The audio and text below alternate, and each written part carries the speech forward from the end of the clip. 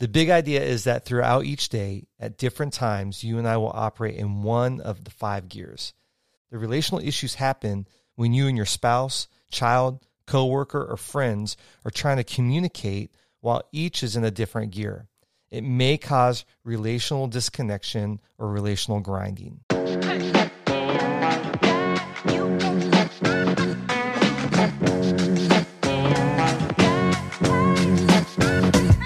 Welcome to the Live, Lead, Last podcast, and thank you for joining us for this episode.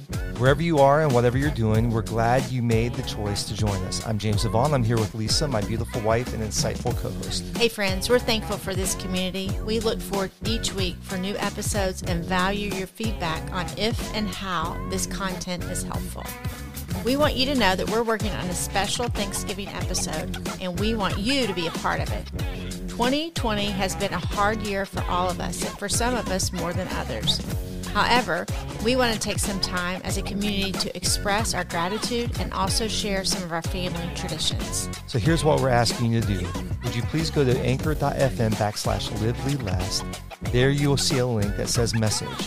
When you click the link, you can leave us an audio message. There are 4 things we're asking you to tell us. First, your name. Secondly, where you're from. Third, something that you are thankful for. And finally, one Thanksgiving tradition from your family. The tradition could be anything from a game you always play to your favorite food that you eat for your Thanksgiving meal. And speaking of 2020, let me state, it has been the craziest year ever. You think? At least in our lifetime. I tease that 2020 could be a new curse word. Things like, what the 2020? 2020, no. That is so 2020. I don't know. Did maybe that go too far? No, you didn't go too far. Okay. Back in May, Lisa, you and I taught an online workshop for relationships entitled Shifting Gears When the World is in Park. At the time, it seemed like life as we knew it had stopped. Many things that were part of our normal daily and weekly rhythms stopped moving as usual. Churches stopped gathering in physical spaces, restaurants closed from inside dining, beaches closed around here. Even the ability to be in community with friends and extended family was abruptly stopped. We personally experienced more relational tension in those first few months than we had in our entire marriage. It's actually true. We heard that similar experiences from many of our friends as well. We learned social distancing and being, quote, safe at home made relational harmony more challenging. Now that things are opening up, it kind of feels like, at least for us, that we went from being in park to full throttle ahead. Yep. And with that, there is bound to come some relational challenges at home, in the workplace, and family and friends. So we thought we would take this episode to share the 5 gears framework and some of the thoughts around how to shift through them. When you don't understand the gears and how to shift gears, the result may be like driving my first car. It was a manual transmission. It was a Vette. Well, actually, it was a Chevette, but okay. Let's just say the ride was a bit more jerky than smooth, and there may have been a few, or on many instances, a lot of grinding of the gears. So let's jump into this. To be clear, this is not our original content. It comes from the book entitled 5 Gears, How to Be Present and Productive When There's Never Enough Time by Jeremy Kubicek and Steve Cockram. Hey, I normally get words all mixed up. I hope you got those last names right. I hope so too. The big idea is that throughout each day, at different times, you and I will operate in one of the 5 gears. The relational issues happen when you and your spouse, child, coworker, or friends are trying to communicate while each is in a different gear. It may cause relational disconnection or relational grinding. James, as you go through and describe these gears, it would be important for us to know that there will be 1 or 2 gears that may resonate as more familiar or comfortable gears than others. These are the gears that are most natural for you to shift in and out of. That's exactly right, and we can share which gears those are for each of us.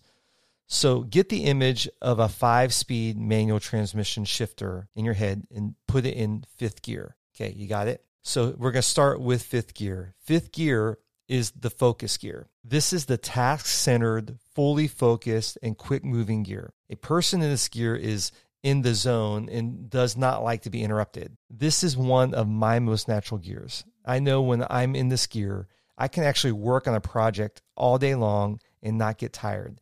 I will sometimes even forget to eat. Actually, when I'm editing podcasts, I get in fifth gear and I will work hours upon hours, not taking the break, trying to get the project done. Just so you know, there is never a time that I forget to eat. But I can totally visually see, James, when you're in this gear, you are head down. During COVID season, I think you were actually stuck in this gear, into fifth gear, or at least your brain had not told your face and body that you were out of that gear. That's really funny. So now with the image of the stick shift, if you'll downshift to fourth gear, so this is the task or productive gear.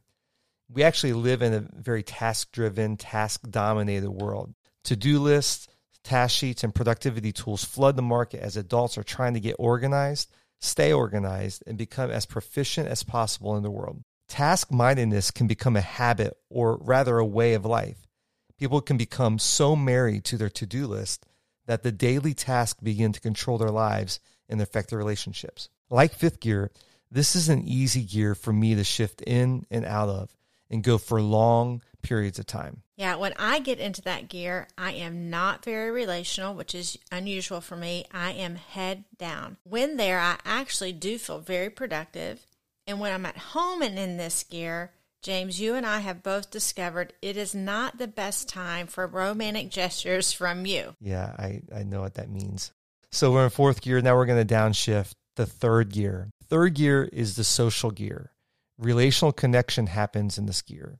Being in social settings with your family, spouse, or close friends. It's being present with people and having the ability to shift up to fourth or down to second easily. Third gear can be dangerous if abused, especially if a person is insecure and is trying to get their identity from their social space. Second gear is the connection gear. In this gear, a person is focused on going deeper with family and friends without distractions. This is one of my natural gears. Maybe like James, some of you listeners out there struggle with this gear. James gives GTD productive tips all the time. Which stands for Get Things Done. That's right. Maybe y'all, like James, could use a few connecting tips. Did you just say y'all? I did. So, number one, take your time. When you sense there is an opportunity to connect, go for it. Maybe even look for it. Listen. The way you connect comes through your ears, not through your mouth. That's why we have two ears and one mouth, right? Exactly. And don't force it. Be you, be present, and be patient. James, you really have done an exceptional job of moving into this and listening and being attentive. You don't have a lot to say, but I can tell by your body language and your eyes and your gestures that you're engaged with what I'm saying. But you don't force it to be a talkative person when that's not who you are. And then the last is consider moving things to a different time of the day if you're having adverse effect on your relationships. If you're not connecting, you and I sometimes will shift to go have coffee at Starbucks. Just get in the car, drive, and then we're connecting. So if you're having a hard time connecting, readjust your space to make it happen. That's good. So I feel so much more connected to you now after those tips. So thank you so much. So we're in second gear. We're going to downshift to first gear. First gear is the recharge gear. It is the gear where you can personally recharge and maybe completely unplug. This is an intentional recharge zone. So you may have or you may need a routine that helps you downshift to rest, refuel, and renew your energy. It's important to understand that recharging doesn't happen the same way for each person. It certainly doesn't happen the same way with James and I. That's true. Your natural personality and wiring will influence what you need to recharge. For me, that looks like coffee with a friend or a walk with a friend, a meaningful conversation. And honestly, sometimes bringing order to my house brings a sense of recharging and positioning me for downshifting and relaxing. For James, it could be a couple of hours on his bike. Yep. Totally not recharging for me. Reading a book or watching a football game or even having a hearty debate could be recharging for you. It is recharging. I'm not sure if that actually fits in the category, but I am. Well, I've seen you recharged after a good hearty debate. So knowing gears is helpful, but you also need to know the gear you're operating in and be aware of the gear that your spouse, coworker, or friend is in when you're interacting. Yeah, it gives you the ability to be intentional and not accidental in your relationships. Knowing what gears the people you're connecting with are in you can shift down or up to that gear and communicate more effectively. When you are interacting with or communicating with another person while in two different gears, bad things can happen. Number one, expectations aren't met. And we know the root of all conflict is unmet expectations.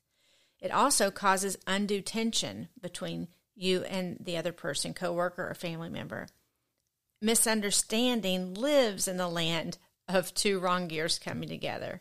It's not good enough to be understood. We have to communicate so effectively that we're not misunderstood.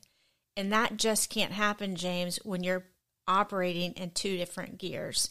The goal is to communicate in the same gear. Gears give us common language to help one another shift in and out of gears. During the most tense times during COVID, us both working from home and then transitioning to home life, I would ask James, when do you see yourself shifting gears? I need some time. Honestly, it has given us some fun, lighthearted language to what in the past would have been a tension point. So having common language helps us define and acknowledges expectations and or desires. When there's common language using gears, you could even just hold up the number of fingers to represent the gear that you or everyone else is in. So you may have been in a working relationship where you or somebody else walks into the room and everyone is maybe in gear 3 and you or that person comes in gear 4, completely in productive gear, wanting to get things done. And someone in the room may hold up 3 fingers just to cue you that, hey, we're all in gear 3. You need to downshift from gear 4 a bit. Okay, helpful tip from Lisa. Be mindful when you're declaring you're shifting to first gear, not to use the wrong finger. Lisa, come on. It could happen, James. It could happen. Another way that you can shift into the appropriate gear for the appropriate time is to use triggers to remind you to shift into a different gear. So a few examples of a trigger could be, picking the location that is a few miles from your home to trigger you to downshift from your 4th and 5th gear work mode into your 3rd and 2nd gear relational mode for your family. Or maybe using the neighborhood sign to put your phone in your purse or your bag. A trigger that I use actually almost every day is getting coffee in the morning for you, Lisa. The act of actually getting out of my reading chair and making you coffee helps me shift up the 2nd gear from my 1st gear recharge. James, I love that trigger of yours. It serves me well every morning. Sure does. One of my triggers is when I'm at work is shutting my office door. This allows me to move from 2nd or 3rd gear, which is my happy place, and it pushes me to 4th gear. Shutting the door for me is not as much for people coming in my office. It's for me not wanting to have relational conversations with people passing by my office. Yeah. So I intentionally am shifting gears to 4th or maybe even 5th gear when I shut my door. So shifting gears doesn't just happen. You have to make a mental shift. There's another gear that we haven't mentioned, and it's reverse. I always find when I'm driving a manual transmission that shifting into reverse is the hardest one to find. But it's the most important in a relationship to get comfortable with shifting into reverse. Yeah, I don't know why it is that it's always hard to find the reverse gear in a car, but reverse is a great gear. And having it in your car gives you the ability to parallel park or to hook up a trailer, to fit into a tight spot. Without reverse, a driver is severely impaired. And to translate this into relationship language, reverse simply means to back up, pull back, or apologize. Yeah, you know what, James? One of the reasons why it's hard to find reverse in a car is usually it's not in the same place. Yeah. So it's either up in the right or up to the bottom, so it's hard to find. So why can't they just make it universal? I know, it's kind of like the grocery store. Why can't you lay all Publix out the same way? Exactly. That's all I'm saying. So some actual language of how to get in reverse or find reverse, we have found 2 words that have been very instrumental in finding a reverse. Intent, I-N-T-E-N-T. I spelled it for you listeners in case I said my southern. Intent. And impact. These 2 words have been valuable in all of our relationships, in our marriage, with our kids and extended family, and it has been critical in our working relationships with co-laborers or coaching other people. So here's the big idea. Intent is the motivation or heart behind words we use or actions that we do. Impact is the result or how that action actually landed on the other person. For example, when I want to apologize to you, James, I would use the word intent and impact like this. James, I can see how smoothing things over with Parker after you just had an instructional coaching dad moment with him could have impacted you and him for that matter, that I disagree with your input or that I ultimately undermined your leadership as a dad. That wasn't the intent of my heart, but I can see how it would have impacted you that way. Will you please forgive me? Right. And that is you putting in reverse and backing up, going about the relationship a little differently. Your intent wasn't to undermine me. It was actually just to smooth over the relational piece. So you just put in reverse and gave yourself a do-over. Exactly. And the great thing about that is in our spirit, in our heart, in my mind, I know when I need to do that and ask for forgiveness. I would not wait for you to have to do the reverse, but I would lean into that and prompt you with that. I actually use the word intent and impact a lot in coaching of team members and so forth. I would use it something like this. I would say, I know it wasn't your intent to sound like this in the meeting or to act this way in that situation. It wasn't your intent to come across this way, but the way it impacted me or it impacted the group was this. And so what it does is it allows the other person to put in reverse and kind of make right maybe a situation where it really wasn't their heart intent, it wasn't their motive to act a certain way, and they just had a blind spot or didn't see how their actions impacted a person that way. So intent and impact are really powerful words. Yeah, the other beautiful thing about them is it helps people to not be on the defensive, because it's saying, I believe in you. I see in you so much more than what just was displayed in action or in word. And so it allows someone to go, I know James believes the best in me. That's really good. So there you go. Those are the 5 gears. It's a great tool to use in a relationship to improve communication. And we hope you'll find it useful in your daily life and leadership. And I would encourage you maybe to talk to a friend, a coworker, maybe your spouse, and actually talk to them about these 5 gears. Find out maybe what are your most natural gears. Again, use common language of like, hey, I'm going to be in gear 4 for the next little bit. So, or I'm going to go gear 5. So I'm going to be head down. Don't interrupt me. Or maybe it's, you with your spouse needs you to be in gear 2 and have a little bit more intimate connection time. And they just need to ask for it. So this will hopefully give you some common language to use around this tool. If you find this tool helpful, I would encourage you to check out Giant TV. It's a leadership platform that I personally use, and I found to be loaded with the most effective tools like the 5 gears. There's also a lot of videos and teaching around these tools. And right now, you can get 30 days of free access to all the Giant platform by going to giant.tv/lively-last. That's giant.tv/lively-last.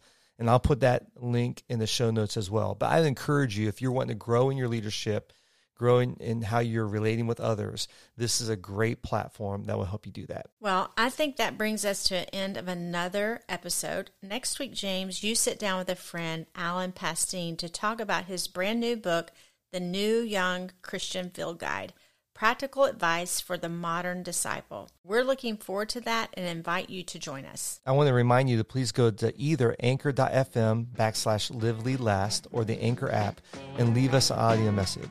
The 4 things we're asking you to tell us are your name, where you're from, something that you are thankful for, and one Thanksgiving tradition from your family.